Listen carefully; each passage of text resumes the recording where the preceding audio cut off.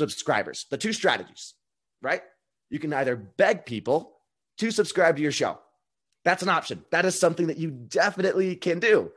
And it might not work, right? Because why would you subscribe to something without anything on the other side of it? If it's your friend and if it's your family, you can beg them and they'll subscribe to your podcast. Maybe they don't even listen to podcasts.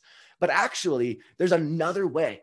There's another way that nobody is talking about right now. And it's what's known as the subscriber funnel. So the subscriber funnel is actually what I'm going to be pushing you to, guys, and having you guys check out at the end of this at yourpodcastfunnel.com. I actually have my own subscriber funnel up there. What the subscriber funnel does is it not only says, hey, go subscribe to this podcast, but hey, if you sign up for this contest launch right now at my relaunch strategy, that's what I have right now. I'm relaunching my podcast. I'm actually getting people to subscribe to my podcast and giving them a reward for doing so.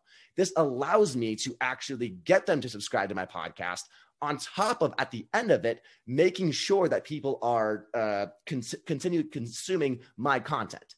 So what this does is when people are not only, subscribing to your show, but then when you give them a reward, the reward I give people is actually a lead magnet that I've already created.